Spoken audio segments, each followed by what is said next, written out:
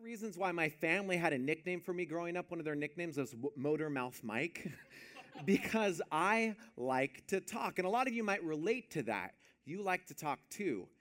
Or you know someone who likes to talk. We all know someone who likes to talk. People love to talk.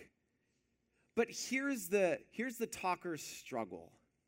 Here's the thing that, and I don't want to say that it's just a talker's struggle, but I want to actually venture to say that it's everyone's struggle deep down inside, that it's easier typically to talk than it is to listen. I mean, to truly listen. To set aside what we're thinking about and what we want to say and actually be present with someone and give someone our full, undivided attention, to listen to someone, to truly listen. The Bible says, my dear brothers and sisters, take note of this. Everyone should be quick to listen, slow to speak. To be quick to listen and slow to speak. Well, as you notice from the bumper video, we are in week 2 of our series, Broken Pulpit, where the church has gotten it wrong. And I just want to say that for tonight, just to clarify, when I'm talking about the church, I'm talking about both the Big C church, the institution, and I'm also talking about us, the little c church. So the church holistically is what I'm talking about today, and we're talking about how we, as the church, has gotten it wrong when it comes to listening. Just like James wrote that instruction to be quick to listen and slow to speak to the early church, since then, the church, including myself, we've gotten it wrong. You see, we can push our agendas and we can push our views onto other people without listening to what they have to say. And if you've ever been into a conversation with someone when you're talking and then they get to talk and you're not really listening, but you're thinking about, oh, this is what I'm going to say when they're done. We all do it. If you've done that, then you know exactly what I'm talking about. And these examples, they might not be too dramatic, like inserting yourself into someone's date night or listening to someone and not listening and talking when they're talking or wanting to interject. These examples might not be dramatic, but the church's history for truly listening to others so that others can experience love, it's been far more severe. Man, the church has gotten it wrong. Systemic racism, that's been tied to the church. Gender inequality, neglect, abuse, and the list just goes on and on and on. And a lot of you here in this room right now, you've been on the recipient end, the receiving end of some of these. And here's the thing. God has called the church to love. He's called us to love, but far too often we've gotten it wrong. Whether it's because we are afraid of being wrong, or we feel like we just have this kind of sense of pride that we've gotten it right, we try to love, but we struggle to listen, to learn how to hear what others have to say on how they need to be loved. Because here's the thing, it's impossible to hear past what you're open to hear. If someone's starting to say something that you don't want to hear, we just internally have these walls, these doors, these windows that close, and we shut them out. We might not say it, but they can tell that we're shutting them out. And here's the thing, when we truly don't hear others, others don't want to truly hear us. And this has caused our pulpit to be broken, our influence to be shattered. And I know that I'm really coming on strong right now. You're new and you're probably like, what is this? Geez, I need to leave. I know I'm coming on strong right now, but God, this is a very real problem that the church has faced and that the church is facing. So, because of that, for the rest of our time today, we're going to be talking about how we can learn to listen to others better so that we can love others better. Because in order to really love someone, you've really got to listen. And the first way we can do this is to listen regardless of who's talking.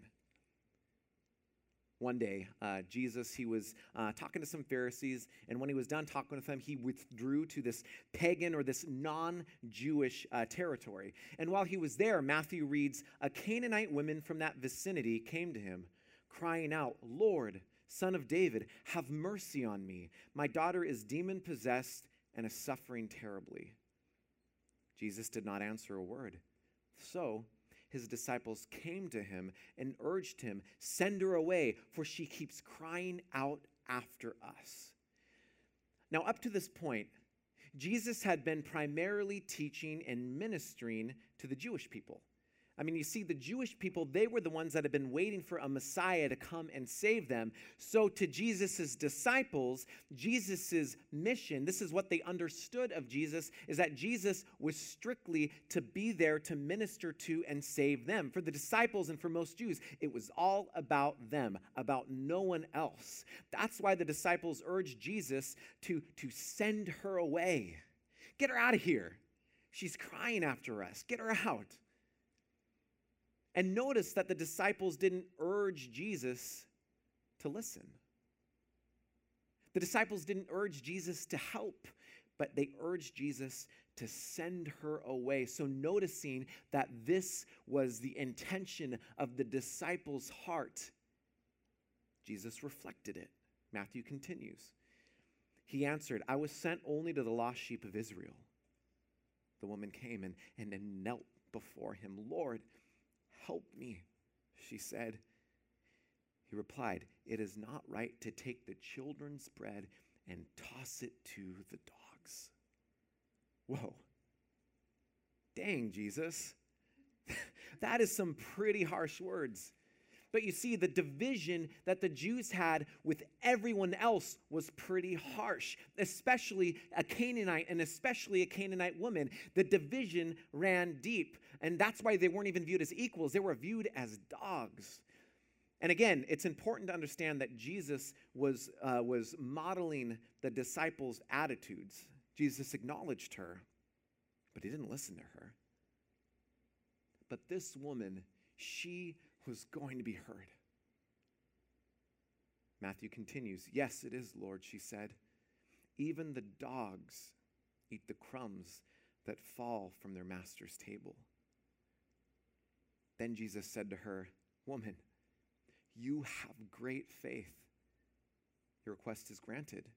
And her daughter was healed at that moment.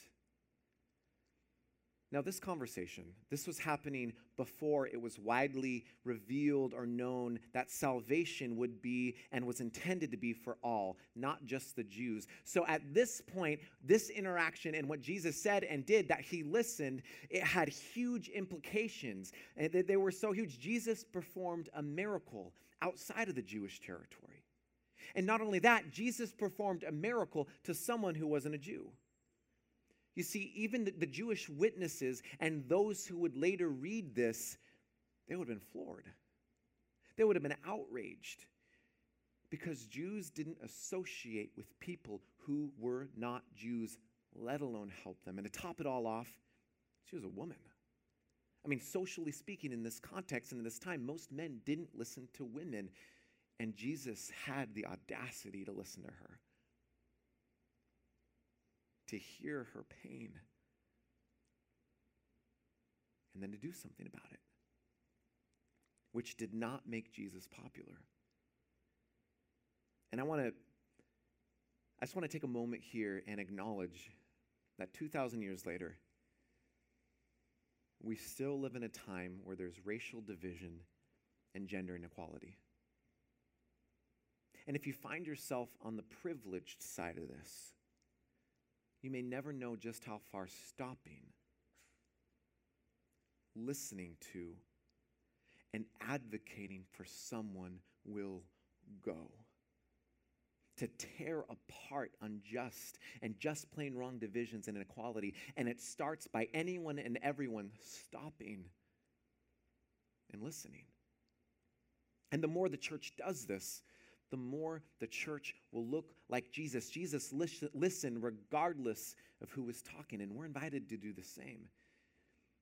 Is there someone in your life that someone that you might just find pretty hard to listen to. You're like, okay, Michael, I'm hearing you, but you don't know this one person. And this one person, we all have it, and I like to call this one person an EGR, an extra grace required person. I don't know who your extra grace required person is or what the characteristics. Mine is like when you're talking with someone and, there's a comfortable 1 to 2 feet in a normal social conversation, but they get like right there up to you and you're like, whoa, and you take a step back and they follow you and you take another step back and you're like, am I salsa dancing or trying to have a conversation? I don't know, but a lot of us have these EGRs. And I kind of feel like these extra grace required people know that they are, and they're just playing this game of making people feel uncomfortable, and they know that they're going to win it. But with this person, with these people, the people that it's so hard to just listen to, what would it honestly take to just stop? Maybe throw your pride away and listen, to truly listen. And what if we began this practice of doing this to everyone? And what if we began this practice to do it to people who were different from us? So I always like to just kind of pause in my life and self-reflect. If you know the Enneagram, I'm a 7, and when a 7 goes to health, like 5 people know what I'm talking about right now. I go to a 5, which is like to take a step back and just kind of see the big picture of things. When I do that, I'll often do that to try to be healthy. And I'll just, in one instance about this, when I was writing this talk, I took a step back and I thought, Michael, how many times do you honestly listen to people who are different from you? And not only that, how many times or how many different people in your social circle or in the people that you talk to, how many of them are actually different from you, who might look differently than me, talk differently than me, act differently than me, believe differently than I do? Because it's really easy to listen to someone who's just like you. What does your circle look like? What are the people that you talk to? And what would it look like to engage in conversations intentionally with someone who doesn't look like you, who doesn't talk like you, who doesn't act like you, who doesn't believe like you? And now I'm not suggesting that you throw away who you are or what you believe, but I'm saying to listen to and love through who you are and what you believe. To do as Jesus commands us, to love our neighbors. And Henry Nouwen has a really great quote about this. He says, we become neighbors when we are willing to cross the road for one another. There's a lot of road crossing to do. We're all very busy in our own circles. We have our own people to go to and our own affairs to take care of. But if we could cross the road once in a while and pay attention to what is happening on the other side, we might indeed become neighbors. Now, the second way that we can learn to listen to others better is to make a connection. To truly listen to someone and to make a connection with someone is to embody empathy. You see, empathy, I kind of like to see empathy as listening in the flesh. This is how we actively listen. And what's interesting about empathy is a lot of people confuse empathy with sympathy. And it's important to categorize these separately and understand what sympathy is, but really try to activate empathy. And with this, Brene Brown has an awesome thing to say about it, and I want to invite your attention to the screen to listen to what she has to say.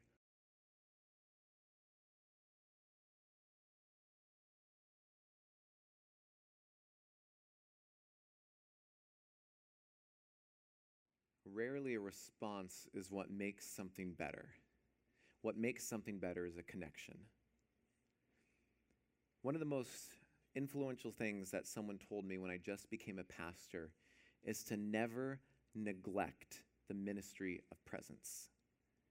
Because the ministry of presence is one of the most powerful ministries there are.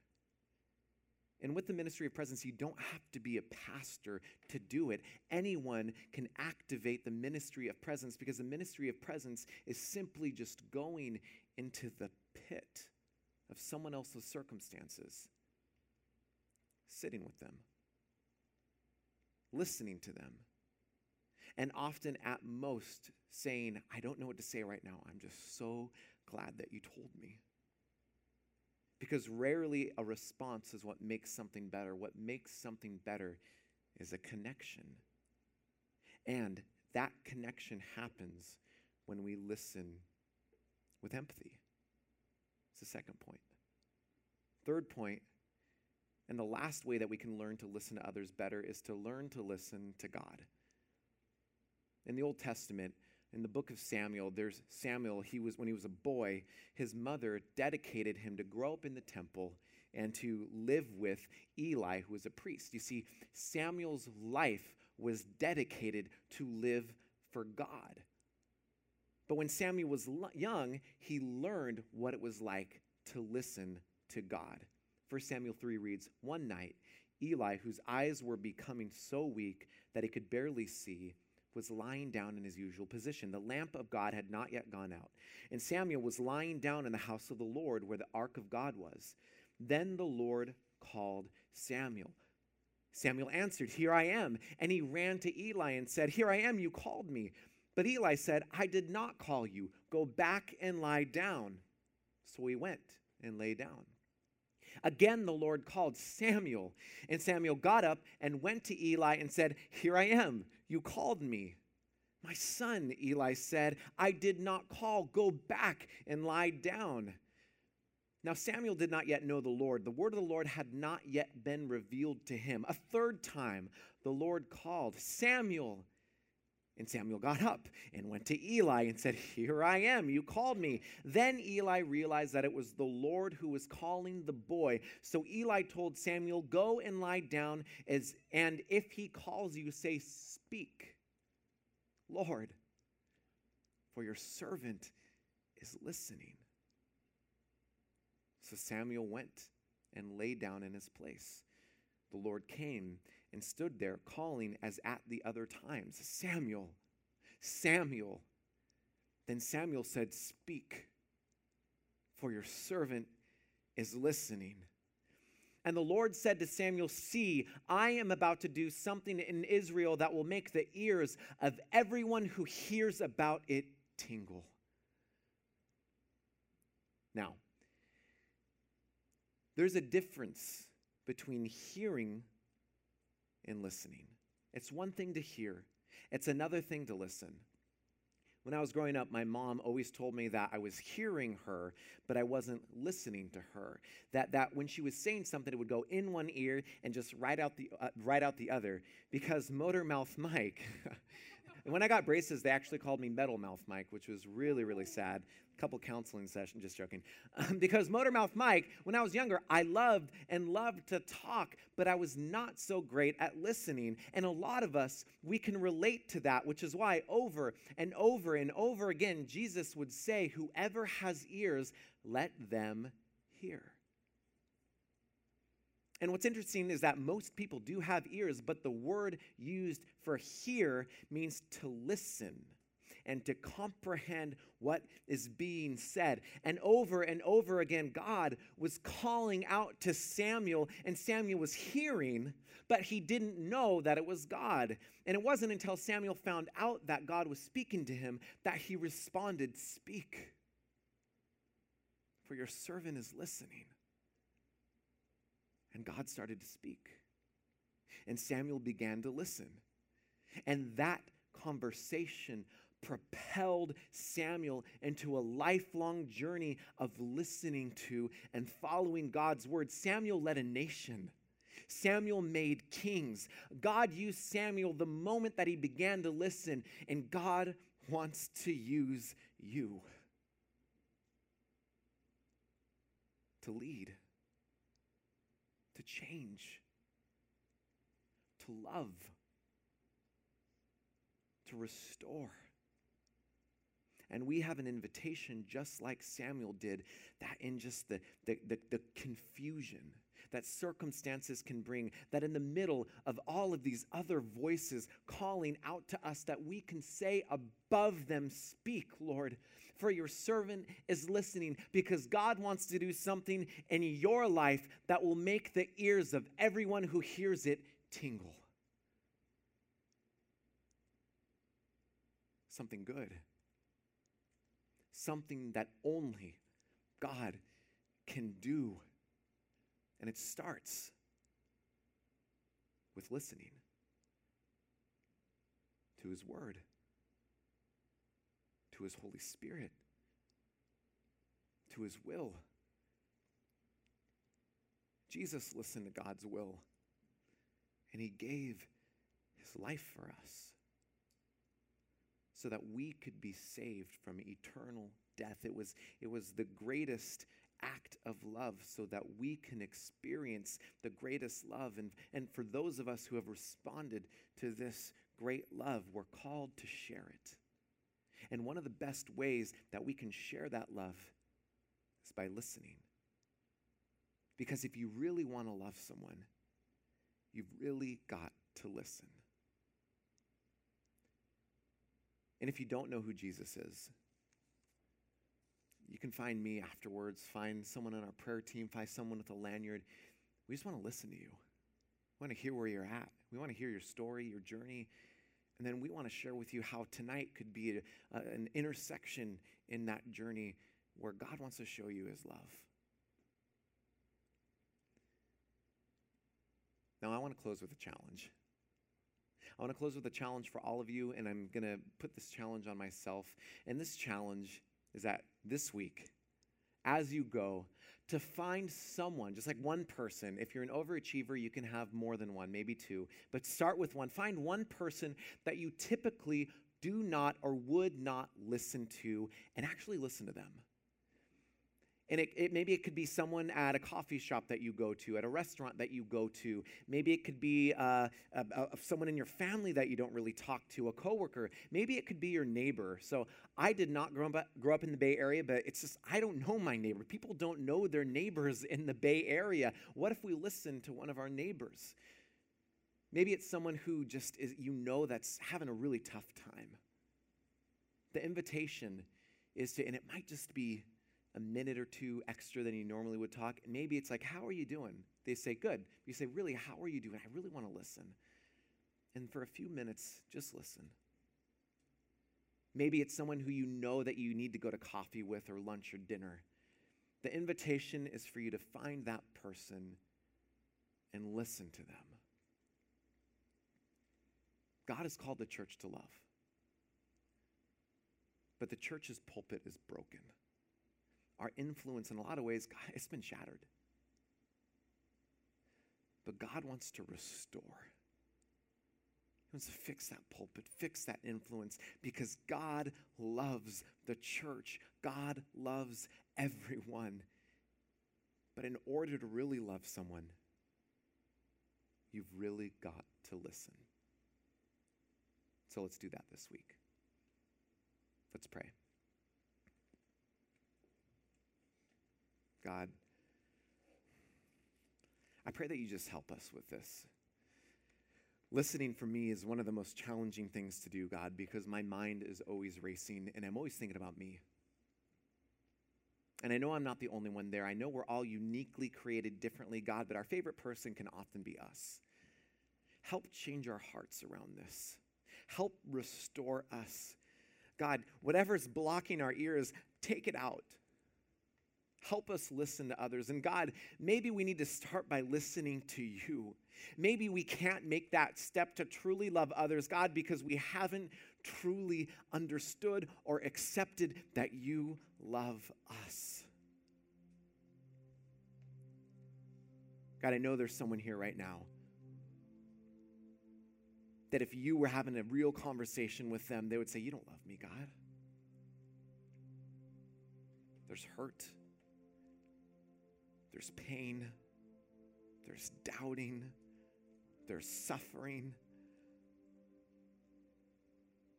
God, rise above those voices and let them hear yours. Show us how to listen. We need to know that we're loved, God. Show us how to listen to your Spirit saying, I love you. You're worth it. You mean the world to me. I gave the world up to you.